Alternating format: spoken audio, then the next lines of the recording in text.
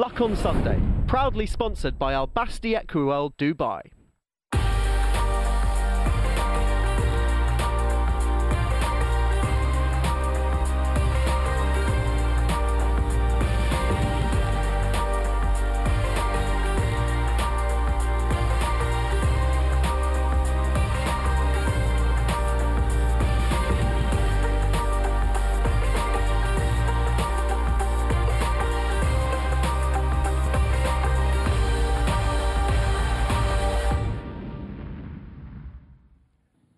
Welcome to the Luck on Sunday podcast, a weekly audio digest of all the best bits of Luck on Sunday, free to air every Sunday from 9 o'clock, that brings you the best guests and insight from around the racing world.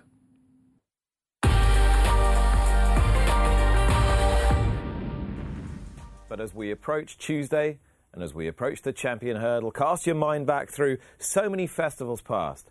Scarcely can one horse have been asked to bear such a heavy burden of expectation. Constitution Hill and Nico de Boinville, who are surging clear. But Constitution Hill sweeps majestically into the lead, rounding the final corner. He opens up by 4, 5, 6 lengths in the colours of Michael Buckley. Constitution Hill, a class apart, wins the Supreme. He's never come out of second gear here. Constitution Hill, virtually in a common canter to take the Grade 1 Ladbrokes Christmas Hurdle. Extraordinary to think we've only seen him twice since the Supreme Novices last year, but both times he's been devastating. He runs in the colours of the man on my right, Michael Buckley. You came in here, sat on this sofa 12 months ago, Michael. I think you're probably quite a superstitious sort of person. Am I right? Well, quite. I mean, it depends. Sometimes I am, sometimes I'm not. I would have thought that last year I would have been more nervous than this year, but it doesn't feel like it. Why do you think that is? I think, because in a way, I think it's because there's very little rest from being reminded that you're running in the Champion Hurdle. I mean, this horse has become so popular with so many people, and I'm really so happy that so many people are rooting for him. As I found out about it in Newcastle, really, the crowd there was quite extraordinary, and I thought, well, he did this one amazing thing at Cheltenham last year, but I hadn't realised until we were there how much he'd captured everyone's imagination, and I'm really grateful. I just hope he puts on a good show again and keeps everybody happy, particularly you and me. Just wind back a year ago. I mean, we were expecting him to run a big race. A lot of people were expecting him to win, but it was him versus John Bond, which one was the best horse in their own stable, even if people privately within Seven Barrows were pretty sure of their own opinion. When what started to unfold at the festival last year on that famous opening day and that famous opening race, what was going through your head as someone who's seen so many good horses, owned so many good horses in the past? Well, I thought he had a good chance of winning the race, and I guess, as is the case, we'd been off to Kempton, which Nicky does, a couple of weeks before Cheltenham with a few of the horses, and he worked there with Epatante, and he worked extremely well. John Bond actually worked on his own that year, and he looked sort of effortless in the work, and I'd heard and seen how well he worked occasionally. But nothing, I defy anybody to imagine that their horse could do what he did. I mean, it never occurred to me that he would win in the manner that he did. I mean, you couldn't possibly dream of something. I thought, gosh, if he could win by 5 or 6 lengths, how thrilling would that be? And it was billed as a sort of super competitive event. A lot of Irish horses. He was playing around for some long time about which ones he would run in that, and I think Sir Gerhard went for the 2.5 mile in the end. But when you find out, well, I suppose it's never happened to me before, but when you find out that, I'm sure John Magnan does this every year, suddenly you've got this one horse which comes and wins the Derby in some impressive form, you think, yeah, I really got something good. So to win by more than 20 lengths, and in the way he did, it was absolutely extraordinary. I was out at the front with Nicky, and I came off the stand there absolutely shaking. I couldn't believe what I'd seen. So how did I feel? I was absolutely astounded. And then there was talk about going on and running again last year, and you didn't. You kept your powder dry for this year. I get the sense sometimes with you that you're itching to see a bit more of him on the racecourse. Well, I think that it's very easy to, and understandable in a way, that people don't want to risk horses.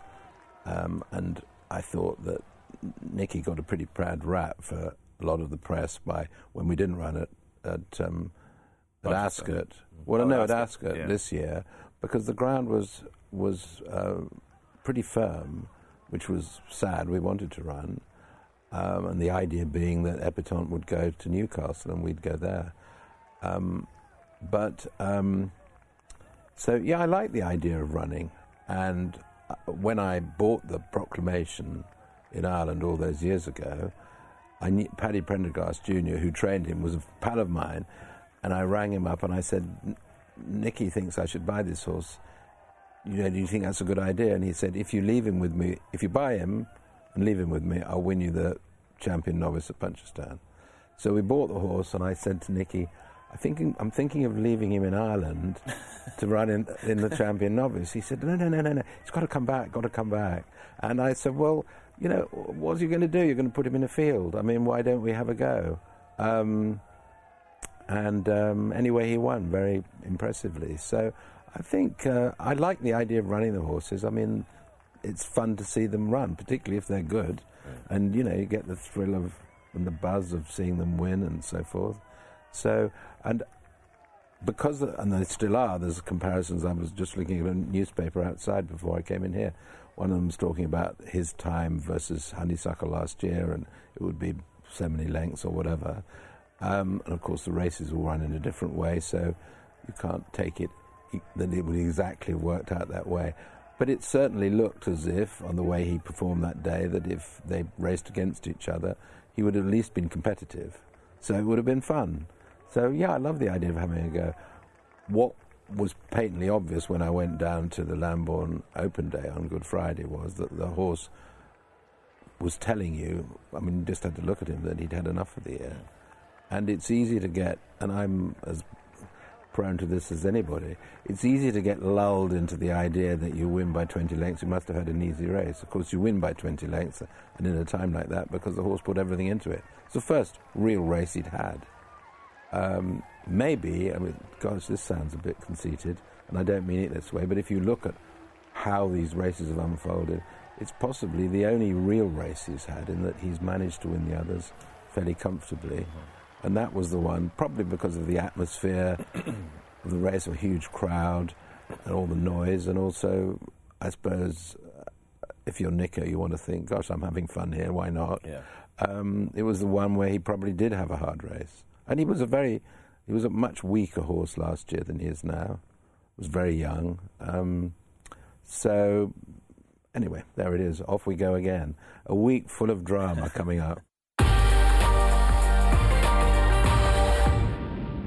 So much more to enjoy on the show. I hope you enjoyed that chat with Michael Buckley. Always so full of enthusiasm and really living that dream with Constitution Hill. We will be touring Ireland quite soon, and not the obvious places that have been over-talked on the preview circuit either. I'll be talking to John Kiley, who helped to train a festival winner last in 1993 with Shulerai. Big chance in the bumper. I'll be talking to Paul Nolan, who seeks his fourth festival success. Most recently, of course, he struck with Mrs. Milner. He's got 4 interesting chances during the course of the week. I will also be checking in with Gavin Cromwell. Can Flooring Porter make it a third success at the festival in the Stayers Hurdle, emulating Ingles Drever, who won 3 Stayers Hurdles? And I'll be checking in with the man himself, Charles Burns, about Blazing Carl and about so much more. But as we heard from Michael Buckley, it is just so exciting to be involved with a horse that is going to run at the Cheltenham Festival. And the McNeil family in recent seasons have really built up quite an important string, both sides of the Irish Sea, and some really important runners this year, including 3 under through 5 in the race that they sponsor, the Ultimate Handicap Chase, and a 3-card Bragg, who is going to be one of the leading fancies for the Albert Butler. I'm delighted to say that joining me and the Racing Post Maddie Playle this morning is Ella McNeil, also responsible for the Chelsea Thoroughbreds jumping string, so quite a bit to reflect on there, Ella, but welcome to the show. Oh, thanks for having me, Nick. Really excited to be here. And what a week for you and your whole family. How special does it feel to share it with all of them? Oh, it's amazing. You know, the festival is something I've been going to, I think, since I was about 9 or 10, when Walk On was second in the Triumph back in the day. So it's got a lot of history for our family. We've been trying to have a winner there since then. So, you know, we go every year with lots of high hopes. But, you know, we've got a good few chances this year. So we're really looking forward to it. And, Maddie, nobody, not even Michael Buckley with a 1 to 3, 1 to 4, 1 to 5 shot, can take anything for granted. No, but I did say to Michael when he walked in, history's going to repeat itself. Both of us were on this time last year, and look what happened in the Supreme. So let's fingers crossed for a brilliant champion hurdle success from Constitution Hill. Now he's gone, can we entertain the possibility of exactly what this horse might do on Tuesday? I was considering that the bet in the race might be, I don't know, back him to win by 20 or something. Quite feasible, isn't it? He's just a scary horse, and everything that he's achieved, there doesn't seem to be a chink in his armour, and any race setup seems to suit him. So it's quite possible we could see another blockbuster performance. Obviously, he's got State Man to contend with, who's arguably his strongest rival yet, but I think we're going to see another huge performance from this horse on Tuesday. Do you agree, Ella? I think so. I think it's one of the best races of the week. I'm so looking forward to it. You know, a proper English-Irish contest. But I do hope Constitution Hill romps up that hill. It'd be fantastic for British racing. Yeah, there's something that Michael was saying there about the fandom factor that really appeals to him, and you know where racing as a sport perhaps is losing out is that fan base is getting older, and we're not necessarily replacing it. It's the athlete, the brilliance of an athlete, that can really capture people's imagination, whether they be human or equine. Yeah, and I think that's so important. I think, you know, there's obviously a lot of onus on betting, which is obviously, you know, vital for our sport. But I think the stories behind these horses is what makes racing so enjoyable, fascinating, exciting. And I think Constitution Hill, I mean, you know, you can't get a better story than that. And I think it's really captured the public's imagination. And I think I really hope he does the business on Tuesday. It's quite interesting, Maddie. I was talking to Lydia about this earlier in the week, and they were doing Road to Cheltenham in Ireland, and she'd been doing quite a bit of work on the preview circuit there, and she was saying how many of the adverts in Ireland are based on the participants. So the adverts are there, put there by the bookmakers, by Paddy Power and Betfair, whoever, but Ladbrokes, Corals, but they're focused much more on the participants, human and equine, there than they are here, which was quite interesting. You want to engage people, you want to get people to bet, you want to get them interested in the sport. How do you get them interested in the sport in the first place? Yeah, big personalities, you know. I think that's what people gravitate towards, big opinions, and our horses can't talk, sadly, so we need our people to do that for us, whether that's, you know, speaking to grooms, pundits, trainers, owners. We need to get that emotion that they're feeling shared wider, and I think the preview nights do a good job of that. It's good fun, but also a lot of the features, a lot of the footage of those closest to the animals, I really think that's going to be key. Horses can do, as we saw yesterday at Sandown Park, amazing things. We look back at the Imperial Cup.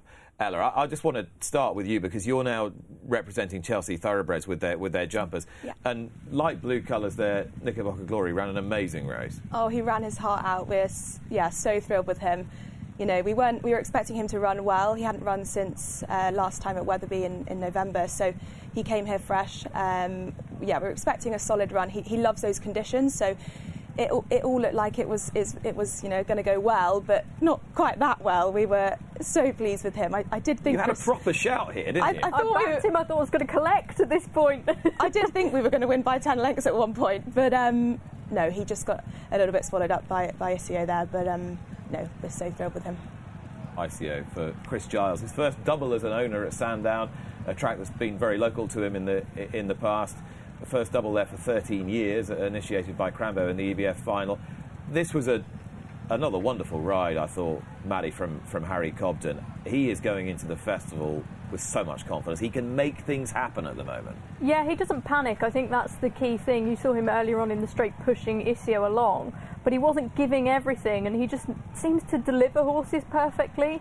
This is a horse who's pretty much flattened the last on all fours, lost momentum, and Harry just knows what he's got underneath him and produced a really powerful finish. And this is a classy horse. Let's not forget what he first did at Kempton a couple of seasons ago, and this was evidence of that. But you're going to show this picture in a minute, and I think it's just incredible. Yeah, what this horse has had to race with is extraordinary. I'm going to show you that in a moment. First of all, however, let's hear from the winning owner. I said it was his first double for an awful long time. And the big question, if you win the Imperial Cup, is, right, do you just bash on to Cheltenham well in with the penalty? And he had engagements there. This is what Chris had to say. I mean, the last time I did a double, it was 13 years ago. It was Red Harbour winning the EBF, a horse called Chico Polos winning the novice that day. So it's been 13 years. They don't happen very often, do they? Fantastic. And in these two races as well. The question that we need to answer is next week. Look, Harry jumped off. He said that's a hard race. I think we'd probably rather go to Ayr if that helps punters. Let's see. But I think you've got to listen to the jockey. That was a tough race out there today, wasn't it? It was hard. And do you think he's a horse that's got a bit more than we've seen because of his natural exuberance early? He must have taken a bit out of himself, and yet he still was able to win the race. Yes, I think he does, but remember, he's very lightly raced because we had this injury problem which Clifford Baker discovered, and credit to him, otherwise he wouldn't be here. But this is only his third or fourth, fifth race under rules, so I think he'd probably miss next week, and let's find a later target amongst the spring festivals. Is he a horse that Paul Nicholls has always given you a good feeling about, a good vibe about? Yeah, absolutely. I think he'll be a super novice chase next year, over a trip, 2 mile forward, 3 miles, I would have thought. So we look forward to that. Fantastic. And Crambo in the previous race. Wonderful. Yeah, he's a horse with Fergal O'Brien. He's only got one blip on an otherwise blemish-free record. How high do you think he could fly? Well, look, he definitely wants a trip, doesn't he? But what was impressive today was we didn't expect to make it. He was quite keen at the start. Then I think Connors felt out front was the place to be. But the way he stayed on after being headed was fantastic. Great attitude, great engine, super horse. Chris Giles, who's lucky enough yesterday to see 2 horses carrying his pink and purple silks to victory at Sandown Park, and he's got 3 runners at the Cheltenham Festival as well, amongst them Grenadine and Stay Away Faye in the Albert Bartlett. More of that race in a moment. That, however, is what ICO has had to run with. He had a hairline fracture to his cannon bone last year, as Paul Nicholls explained, and Paul very kindly sent this in, and the vets pinned to the leg to make sure that fracture was stable, and that's how he runs. It's pretty amazing how far veterinary technology has come, and indeed how far being able to train racehorses like this has come, Maddie. And well done, Paul Nicholls, for showing us all. Yeah, and credit to Clifford Baker as well, who I think spotted it, because they said he was lame and they couldn't figure out what it was, and it just goes to show the sort of care and attention that goes into these animals. I mean, I'm no vet, but I just find that incredible how a horse can run like that to such a high level with 6 pins all the way through his leg. It's remarkable. But I guess there are human athletes doing it, so I guess why can't a horse do it? But it just shows the level of care that you need to get them to this level. Absolutely, and the technology these days is just amazing, and I think more of this is welcomed. I think being more transparent with us and showing what it takes to get a horse to the track and how much care and attention goes into it, I think, yeah, is what we need more of. And for you as an ownership group and as a family ownership group, how much do you not demand, but how much do you expect from your trainers in terms of knowing all the minutiae of what's going on a day-to-day basis, and how much interest do you take in the veterinary side of things and that? Yeah, I mean, we obviously care deeply about these animals, and I think, if anything happens, trainers are on the phone to us 30 seconds after they find out, and I think that's really important. Part of a trainer's role is to keep their owners, in the loop with things, and communication these days is so important. So, no, we take great care for these animals in terms of from a kind of step back when we're overlooking all the horses. But, it's I think the trainers do a very good job, and all the trainers that we have are fantastic at keeping us in the loop with things. So, but yeah, it's vitally important. Paul Nicholls is one of those trainers for you as well now, of course, as well. Talk about 3 under 3.5 in a moment, but Twin Power ran for you in yesterday's EBF final, and again ran a pretty solid race in the end. Yeah, ran a lovely race. I mean, he's had a couple of hard races at Sandown previously to this. Going well here, the maroon sleeves and cap. Indeed, and I think he probably just got a little bit tired and stuck in the mud. The ground probably wouldn't be to his absolute best liking. But no, we were really pleased with him. He ran on well at the end there. And I think probably we'll go to Ayr with him next, where the ground is a little bit more drying, typically. Maddie, Jamie Moore was making an interesting point to me after he won the first race about the extent to which there was an advantage down towards the far rail, and that those horses racing deeper on the track might have been at a significant disadvantage. He ended up finishing second here, hugging that rail behind Crambo, ridden by Conor Brace, who looks a good prospect. Yeah, absolutely. Great ride from Conor Brace, I thought. Seized the initiative early doors, was very positive, and then obviously got him back up to win. I was quite... my eye was drawn to Etalon in behind for the Skelton team. I thought he travelled really well. Just looks a big, weak horse. But this is about Conor Brace and celebrating a young jockey who's clearly on the up. Yeah, and Conor Brace, good performance. Fergal O'Brien winning his second EBF final. I think it was 7 years after the first with Barney Dwan in 2016. But Crambo looks a decent prospect. So many exciting runners for you next week. We've got to start with... I was going to say your race, but this is the Ultimate Handicap Chase is a race sponsored by your family company. Yeah, that's right. Dad sponsored it, I think, for 7-8 years now, and it's a race obviously very close to our hearts, and we've been trying to win it for a few years. Well, trying to have any winner at the festival. We've been trying for a long time, so yeah, it's very exciting. I think 3 under 3.5 goes there with a live chance. Has this been marked out as his race then for quite a long time? I think, well, his season has been a little bit, not so straightforward. He obviously unseated Adrian at the first in the Coral Gold Cup, which was his target pretty much ever since he ran in the Brown Advisory last season at Cheltenham. So, we had to then find somewhere else to go with him. So we obviously went to Warwick in January, and he only dropped, I think, £1 from that run. We would have seen him maybe dropped a few more pounds for that. But, I think...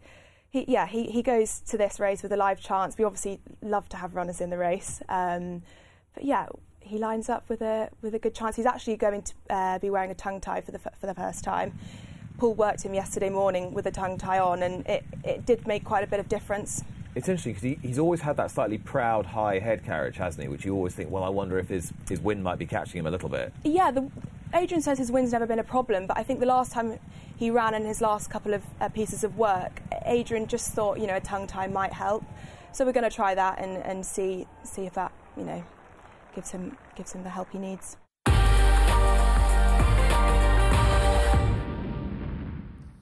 Well, we try and get everywhere we can on this programme, even to the ferry crossing the Irish Sea, where I can now check in with Paul Nolan, who's seeking his 4th Cheltenham Festival success this week. How's the crossing, Paul? Not too rough, I hope? Yeah, not too rough. No, we're only about a minute out, so I won't say anything yet, but it seems lovely and calm anyway. It's gone a bit misty, but it's fine. Are the horses with you, horse box with you on the ferry? No, the horses are diverted to Dublin because there must be a little bit of wind out at sea. So normally you have to double book the horses. So they're sailing on the afternoon ferry from Dublin.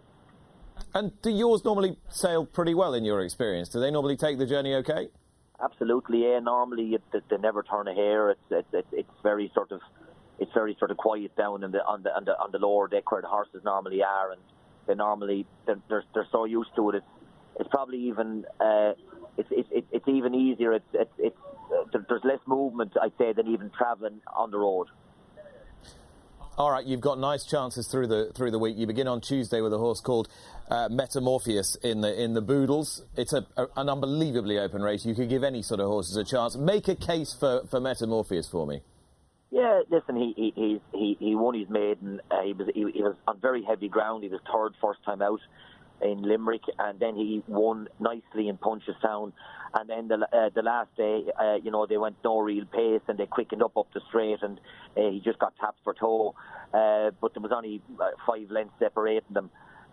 So they're all very much. I mean, it's it's going to be a very sort of a competitive race, Nick. And but he has his chance. And touch wood, he seems to jump well. And you know, if he gets a clean passage through the race, he is a small little guy. But if he gets a clean passage through the race, he has his chance. Sean Flanagan will ride him, and you know, hopefully he'll run respectable. You and I have spoken a lot about HMS Seahorse, both on the flat and over hurdles, and you've always got an interesting view on where he sits in the handicap under both codes. What do you believe now? He's a single-figure price for a race like the Coral Cup. Do you think he should be? Probably not. No, I'm hoping to God. The one thing about him is he is so young, but he's very small. He's a typical flat-blade little fella. He's 15-1. But he seems to he's lost that courtish look off now. His neck and his whole body has gone that little bit more athletic looking, and I feel that's where maybe the improvement might come from. We schooled him the other day, and Sean is each day he jumps to me, he's more happier with him, that he's just moving and that little bit better, and he's just more agile over his hurdles even in the loose school. But in saying that, did I think that he'd get to America 1-4-3 over hurdles? Possibly not, and I hope the handicapper is right.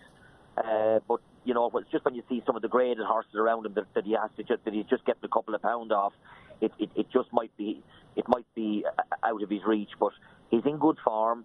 He's had a lovely prep up to it, no setbacks, and you know, so hopefully to God, I'm not too worried about the ground, whatever happens. And if he gets a sort of a clean passage through the race, gets a nice position and gets into a nice rhythm early on, he has his chance. I don't think the trip will be any problem. He ran well in the Boodles last year, where he was unlucky to get after the false start. He was pushed out very wide, but he still took to the place well. And I'm just hoping that his jumping is a bit slicker than it was, and that should help him in the Coral. You had Western Zara in the Midlands National next weekend, but in the Kim Muir, are you leaning towards the Kim Muir? Yeah, she'll go to the Kim Muir. I think she needs just one or two to come out, and that's where she'll take her chance. So she's in good form. Possibly a little bit unlucky in the Paddy Power. She got shuffled back after a couple of false starts as well. She ran well in the Porterstown in Fairyhouse, so she stays well. Touch wood, she jumps well, and you know, she'll have a bit of a chance to be ridden to run well. And Sandor Clegane is a horse that you've always spoken of in quite glowing terms. Do you genuinely believe this is a Grade 1 horse for the Albert Bartlett? I do. I think he is, and I'm hoping, Nick, that he'll be. We had a little slight setback for his Leopardstown run, and he was just off colour a little bit for a couple of days, and I'm putting the way he finished the race down to that. He was only beaten 4 or 5 lengths, and I definitely think with the little bit of a setback he had, it cost him that much. And the ground was probably as quick as he'd wanted in Leopardstown that day. He jumped a little bit deliberate and a little bit big, and I'm hoping to God that he'll be slicker and he'll be a better horse in Cheltenham. I'm hoping he is a Fame and Glory. He's a little bit hot in himself, so we're bringing him over on Wednesday, so that he won't be over in Cheltenham that long. So we're hoping that he takes to the place when he goes over. He'll wear a red hood in the parade ring before that will be taken off going to the start. But we just hope we can keep a lid on him and he won't get too anxious. But I think if everything goes to plan, I think he'll run a very big race. Paul Nolan, who is seeking his 4th Cheltenham Festival success. Paul, thank you very much. As I now check in to Ballingarry, County Limerick, and Charles Burns, trainer of Blazing Carl, who is as short as 3-1 for the Paddy Power Stayers Hurdle, and came back with a brilliant win the other day, but it's not been a straightforward preparation. Charles, good morning. Yeah, good morning, Nick. And do you know, there are very, very few trainers, I don't care how many runners they've got, who've got 3 horses that are single-figure prices for handicaps at the Cheltenham Festival. Never mind Blazing Carl in a championship race. How's the whole team feeling ahead of this week? Well, we suffered a bit of a setback there again this morning. Shoot First, I'm afraid, won't be joining the party. Shoot First is out. He's out, yeah. Oh. He gave himself a bang yesterday, and we were at him all night. Cold hose and then hot and cold, and I just had the vet out there at 8 o'clock this morning, and we felt it would be the wrong thing to do to take him. So that's a bit of a blow up. But anyway, it's I tell you something. In preparing for this festival, Charles, you've ridden the roller coaster this year. I mean, as you could tell from my exuberant introduction, I had absolutely no idea. I'm sorry to hear that. Will he be back soon enough, do you think? I would think so. Like, you know, I mean, just too early to scan it or anything. Like, you know, the initial scan didn't show anything, and he's due to come back now in 8 or 9 days' time to do a proper analysis. But it doesn't. I don't believe it is too serious. But at the same time, you know, he definitely can't travel. So it's I don't know. I mean, it's a big blow to me, but it's an even bigger blow to the owners. You know, they're all set to travel from Dubai, and he was the one half of the whole team. I thought the preparation had gone 100% all the way, you know. So, but that's the way it goes, you know. You have to take these things, you know. You've been there before, Charles, and you'll be there again. I'm sorry about Shoot First. I don't want to tempt fate, but you sounded a bit more positive about Blazing Carl now, having gone up and down for the last few weeks. Where are we at? Yeah, so look, we've a decision is made. He's going now. You know, it looks well documented. Like he got a nasty gash after winning in Navan, and it took over 2 weeks of antibiotics.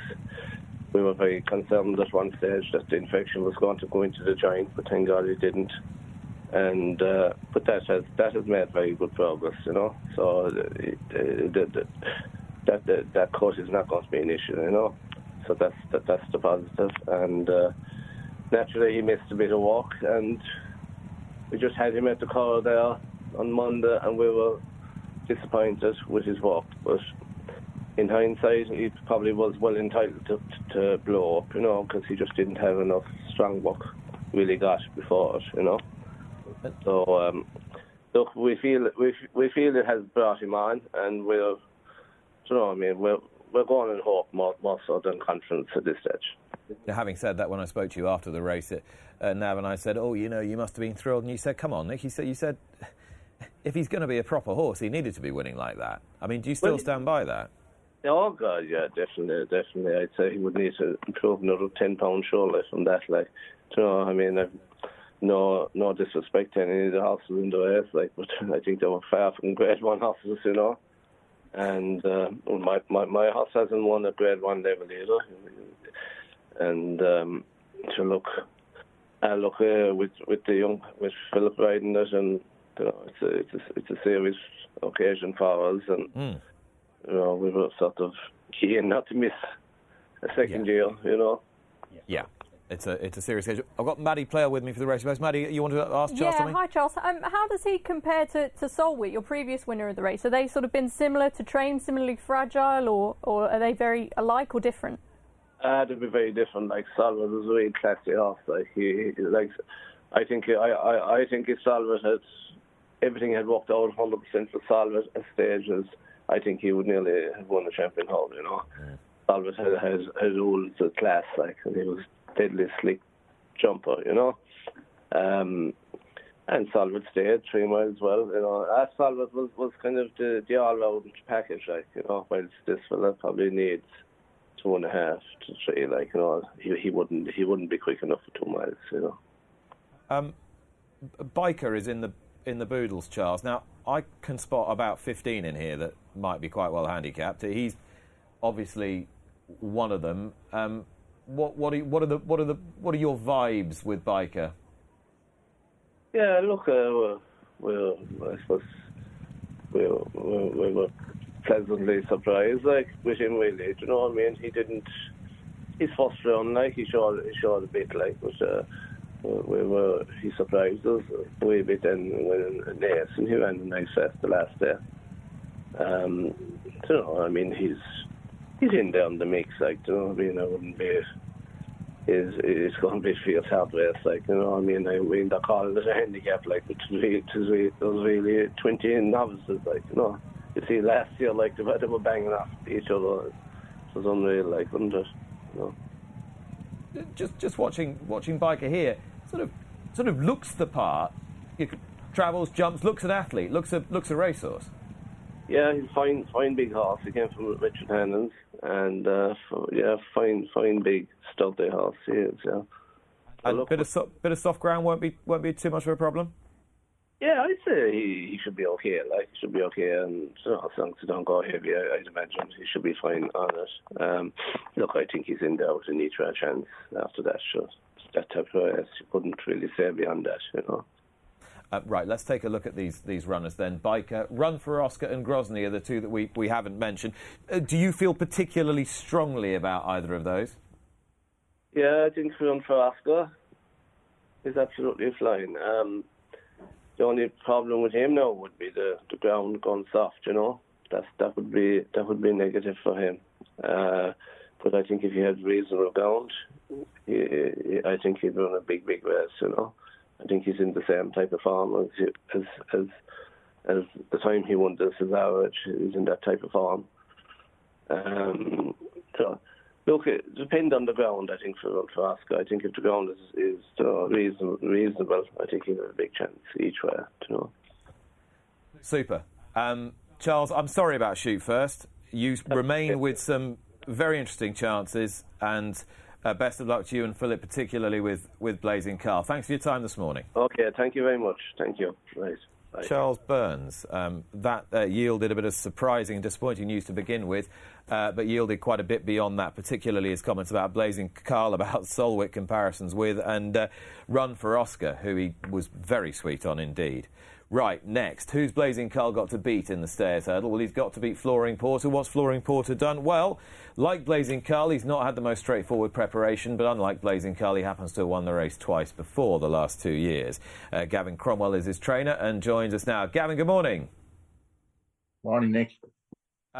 We've just heard from Charles, and it just encapsulated in one interview just how difficult it is for a trainer in these weeks and days and hours and minutes leading up to the Cheltenham Festival.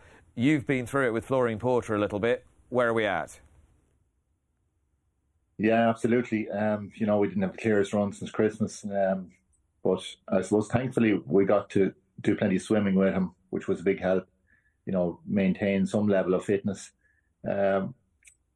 He's bounced out of it pretty good, very good actually. I'm delighted with him.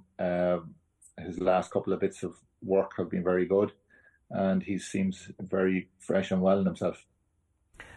Even though the two runs this season might have been not perhaps what everyone would have expected, just on strict figures, Gavin, I was talking to Danny Mullins about this earlier this week, they're not that bad. Is there a reason to believe that come this time of the year he can really bloom and deliver? Yeah, well, look, I suppose he's only had the two runs. The first run is over 2.5 miles, which is obviously a long way short of his optimum trip, and giving away a lot of weight to the rest of the field. You know, and his fitness levels were probably only maybe at 8% or so. And then Christmas, no, it wasn't too bad of a run. I suppose maybe Danny didn't go quick enough. I thought he was just pipped for third. Danny eased down on him, but I just thought when he realised the horse passed him, he gave him a squeeze again, and he actually went to the line really well, and was the horse going away after the line. So I don't think he was. I don't think it was too bad of a run, really. I know he was beaten 3.5 lengths. You know, and he's had his problems since. So you know, he clearly has to take a step forward, but he is in great nick, and he definitely seems to be a horse that comes in the spring.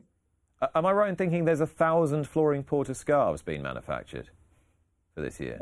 Is it only 1,000? I thought it was more. How does something like that make you feel? I mean, you've won some great races. You're a champion hurdle winning trainer. You've won 2 Stayers hurdle. You've had loads of great days in a pretty short space of time. When they're knocking out scarves by the thousands for one of your horses and he's become a folk hero, what does that make you feel? It's fantastic. You know, the lads they really appreciate what they've got, and they're really enjoying it, which is brilliant to see. The one thing I noted last year, like, there's 4 people involved in the syndicate, and I don't think the general public, I think the perception is that there's 100 people in the syndicate, and they make everybody feel like they own the horse, which is great. you know, they're a good bunch of fellas, and it was unbelievable to be involved in the whole thing last year. It was all about them and the horse, and it was fantastic. Just have a look at the entries at this stage. Now, I know you haven't declared final orders for Tuesday, nor Pont Audemer for Tuesday.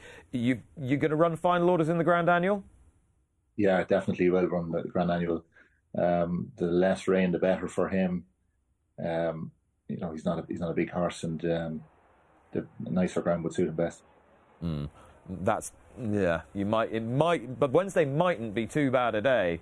Might be a sharp frost, and I think the rain's going to arrive a bit later, according to John Pullen. Of the others, you've still got Percival, Le Gallois, and the Pertemps and Stumptown in the Kinmure. Are they likely to run?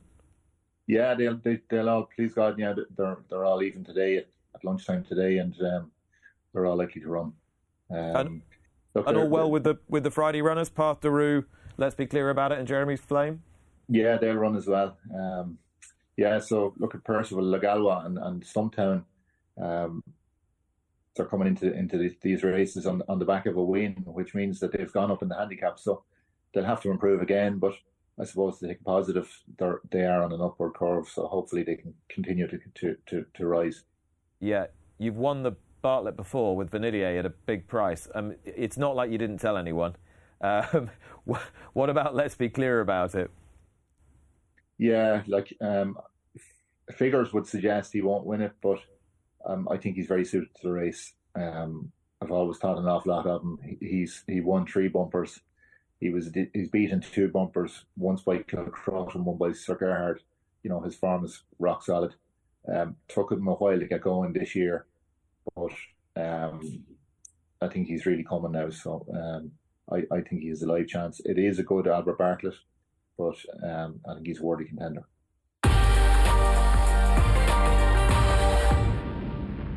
Bindery is trying hard to get on turn and closing. What's up, boys? Hanging right-handed. The prize snatched from his grasp.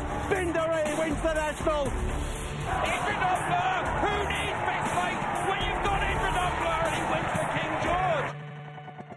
But Hatchway is as good as they thought he was, and he wins the Gold Cup. This beautiful horse, best mate's going to win back-to-back Cheltenham Gold Cup. He's strolling away with it. A top-class performance. Best mate wins the Gold Cup. Can he hang on? He's clinging on. Best mate bounding away. Best mate, 3 Gold Cups.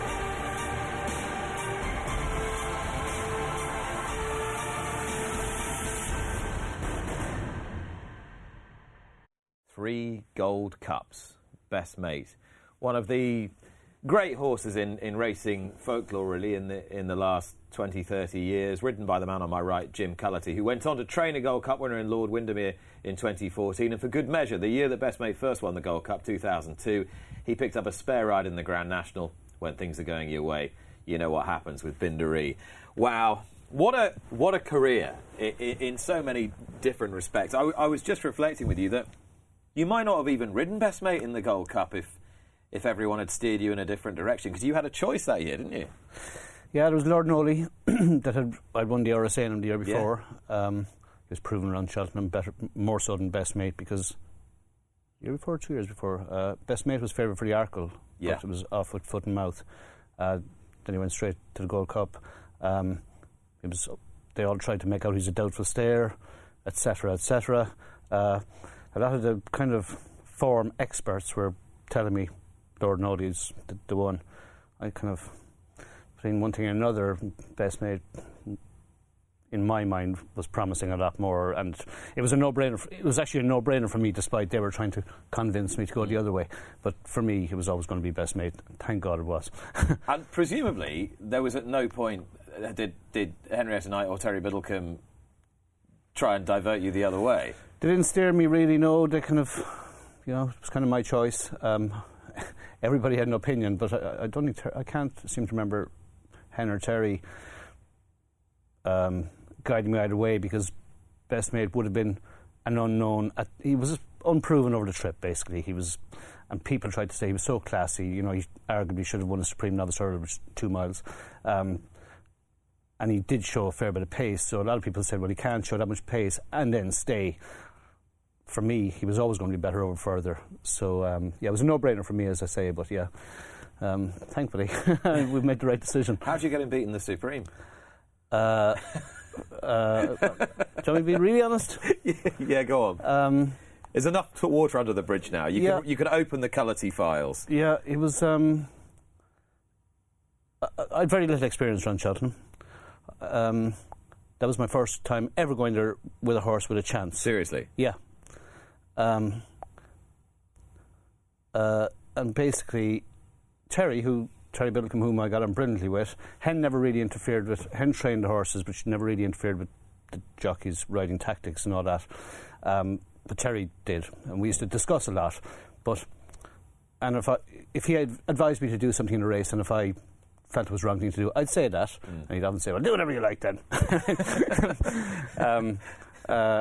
But this was Cheltenham, and we did fancy best mate. The pressure was on, and I hadn't experience to be cocky and tell him what I don't actually agree with that. Anyway, my instructions were, there was a favourite of JP McManus's, ridden by Conor O'Dwyer. I think You'll Never Walk Alone, was it? I think it might have been, yeah. It was Christy Roach's? Yeah. Yeah. He was favourite, and Terry said, follow the favourite. Up his backside, follow him till you get to the last and overtake him. That was my instructions. Mm-hmm. And I was down to start, and I said to Conor O'Dwyer, what are you doing, Conor? He said, good and handy, down the inner. I said, perfect.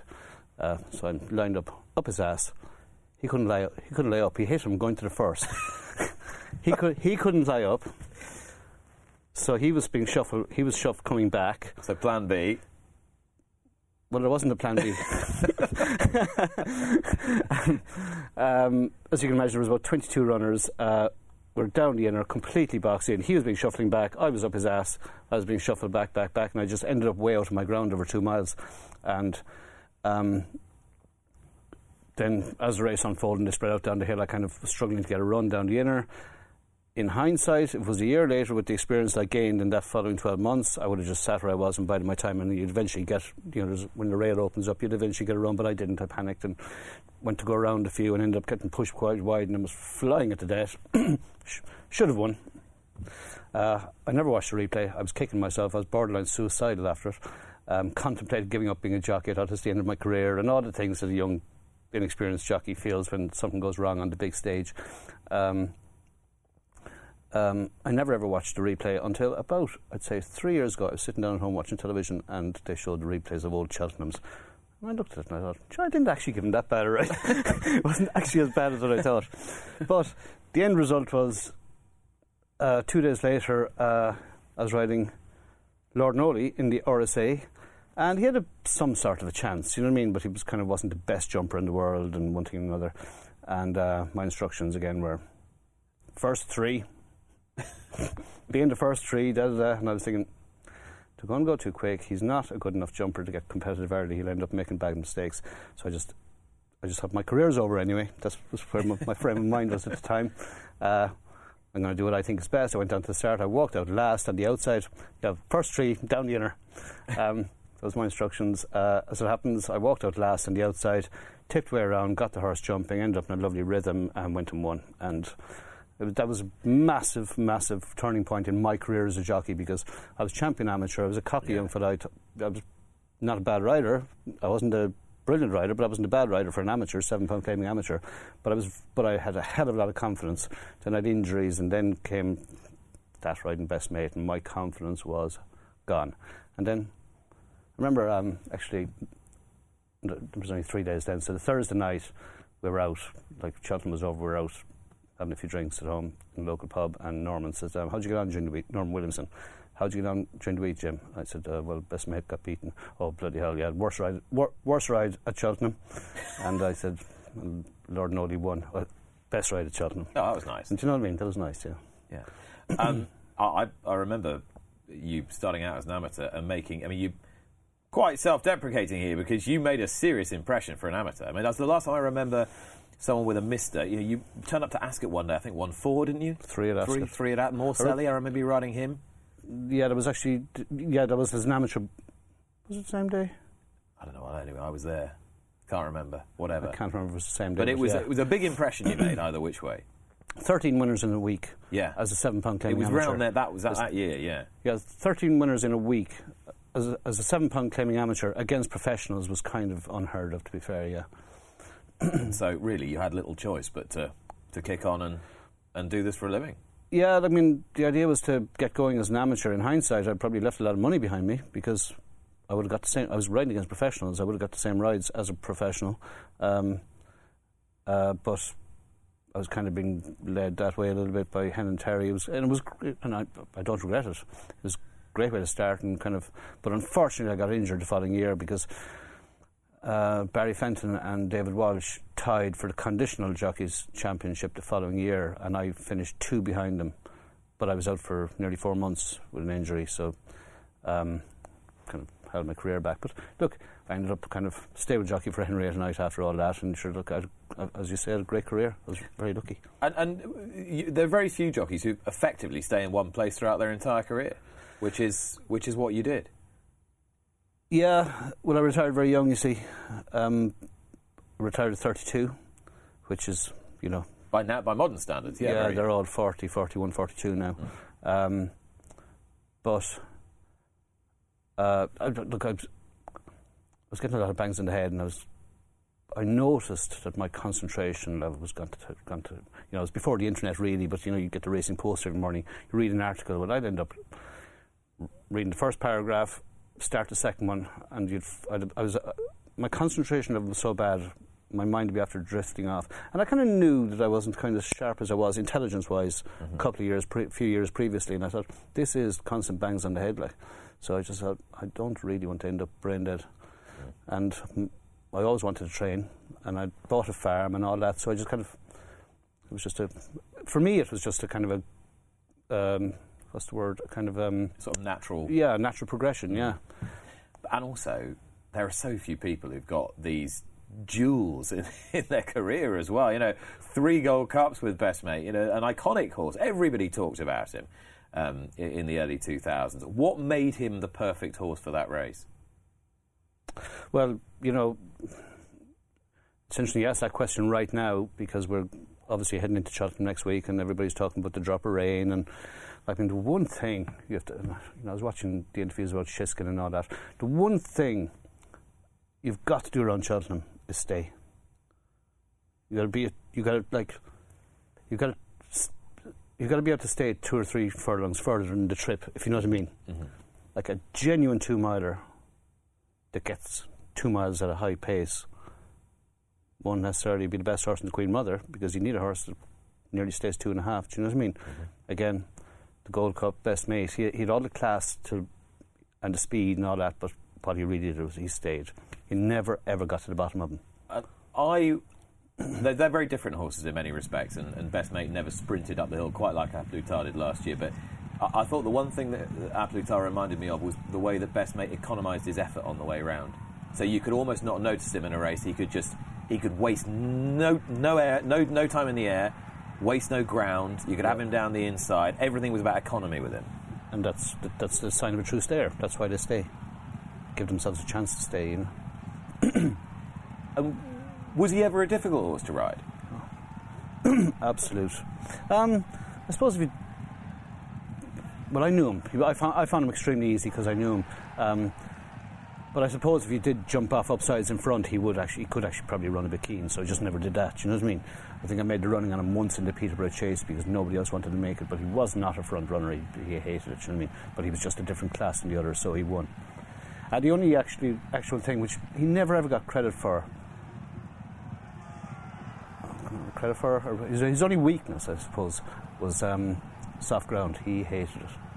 So actually, if you actually look at all his form, the only time he was ever beaten was when the word soft was on fast ground. If you remember the middle Gold Cup when he won, I know it wasn't a great Gold Cup, but it was a baking day, wasn't it? It was. That was the year there was quite a few injuries at Cheltenham because it was, and all the records were broken and everything because the ground was rattling. You know, it was firm, and oh my God, we jumped off. I remember Roddy Green rode a 60-61 shot from Martin Pipe, and that was having his first run in the UK, had come from France, and his instruction was bought to run in the Gold Cup, but it wasn't good enough. But his instructions were, go as fast as you can for as long as you can.